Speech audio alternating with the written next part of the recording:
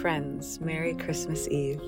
It has been such a joy to journey with you these last 4 days, and our hope is that today is a time of preparation, that you and I would slow together and listen to the voice that is in us but not from us, the voice of the one who spoke life into existence, the voice of one who has existed before the beginning of time and will expand on through eternity, the voice of the one who is filled with infinite wisdom, with sovereign power, with incredible, unfathomable love, the one who speaks peace and waves still, the one whose laughter silences every bit of fear, and the one who knows you by name, calls you by name. I've been amazed that as we reflect on this Christmas story, the story of Christ's birth, that there are so many details that go missed all the time. Just this season, I've been learning new things, reminded of things that I learned long ago. Even the idea that Bethlehem, the place where God chose for the Son to be born, is called the house of bread. Bethlehem quite literally means the house of bread. And Jesus then calls himself the bread of life, the sustenance for us. In fact, it's also Bethlehem where the sacrificial lambs, the spotless lambs, were raised in a very particular way and then were led into Jerusalem to be slaughtered, to be an acceptable sacrifice for the sins of the people. This also is the place where the Son of God is born, where he goes out into Egypt, comes back, and lives much of his young life in and around Galilee. But he is ultimately led into Jerusalem as the ultimate sacrifice. The one who came, lived a life we could not live, died a death we could not die, and then was raised back from the dead, appeared to over 500 people, spoke of the kingdom of God, the fact that a new king is here, a new way of life is possible. And you and I, now post-resurrection and ascension, get to carry the Spirit of the living God within us. That the Holy Spirit has been given as a gift, and that same Spirit reflects with us, helps us to even understand and ponder the things of that day 2,000 years ago. And so right now with me, would you lend your imagination to that same Spirit, that same voice that we're talking about? Jesus, we together come before you, the King of Kings and Lord of Lords, the sacrificial Lamb, our Counselor, our Savior, our Prince of Peace. We thank you that there is nowhere we can go from your presence, that you are with us even now. Spirit, would you just project upon my imagination a sense of Jesus' presence, just asking, where are you right now?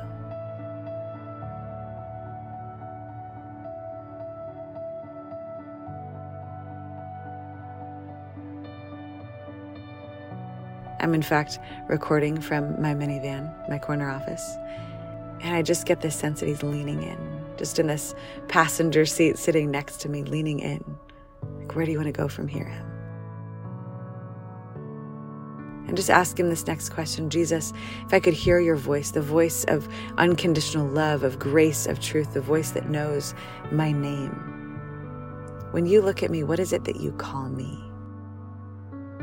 Does he have a nickname for you? Is there an identity that's unique only to you? That if you were walking in a crowd and he called it out, you would know immediately and you would turn and respond. What does he call you?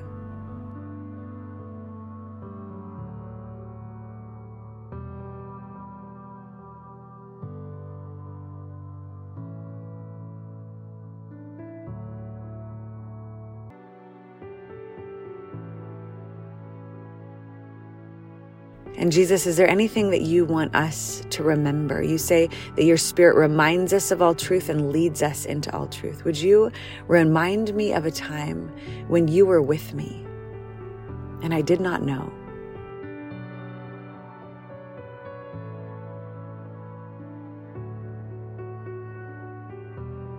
And whatever memory comes to mind, whatever first memory comes to mind, Visit that memory in your imagination. Go into that place. Look around. Notice where you are, what you're doing, who might be with you, what the weather's like. If you're indoors, what that room feels like. And then ask Jesus, show me, where were you in that moment? You say that you've never left me or forsaken me. I may have not had the eyes to see, but would you give me your eyes now? Where is Jesus in that memory?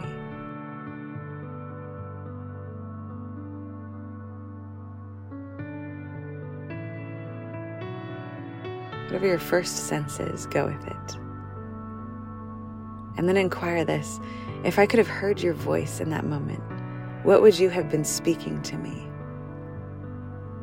What do you want me to know?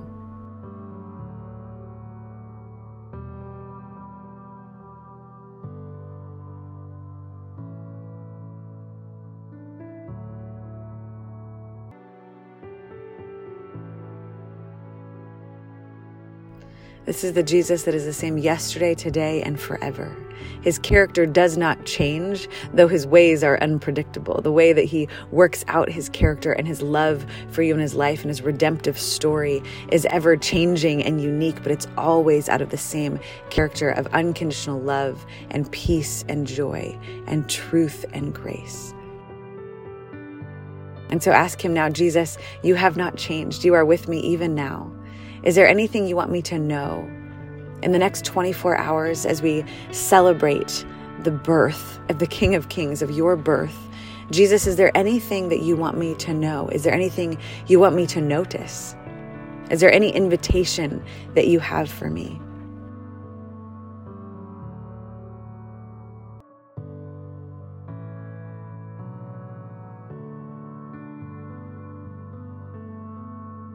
And I don't know if you can hear, but right now as I'm speaking, it's beginning to rain. I think about that, the rain being that very thing that brings new life. And so Jesus, we thank you that you are the bread of life and that you are living water. And as you rain down, as you reign, R-E-I-G, and as well as you reign as a king, God, you bring new life. Your voice always brings something new. And so, Jesus, help me to be like Mary, to ponder these things in my heart. Help me to search the scripture and see new things about who you are, and that would inform how I speak to you today in real time. That as I read the scriptures, they aren't just information to amass, but they're telling me of your character and who you are and your the careful way that you wove your story into our world. And it's in the same way that you're so careful in weaving your life into mine even today. And so, Jesus, we thank you that you came, that you are indeed Emmanuel, you are God with us, and that you have beautiful purposes yet to unfold. And I will only be aware of them in as much as I remain in relationship with you, near to your voice. So let me be a woman that says yes to the Lord. Let me be a woman that is so aware of your presence. Heighten my awareness these next days, to be aware of you in every moment of my day, at every moment to just ask, where are you right now? What do you want me to see? What do you want me to know? Who do you want me to invest in, to encourage? What does love look like in this moment? Jesus, we love you. We praise you. We honor you. We pray all this in your mighty name. Amen.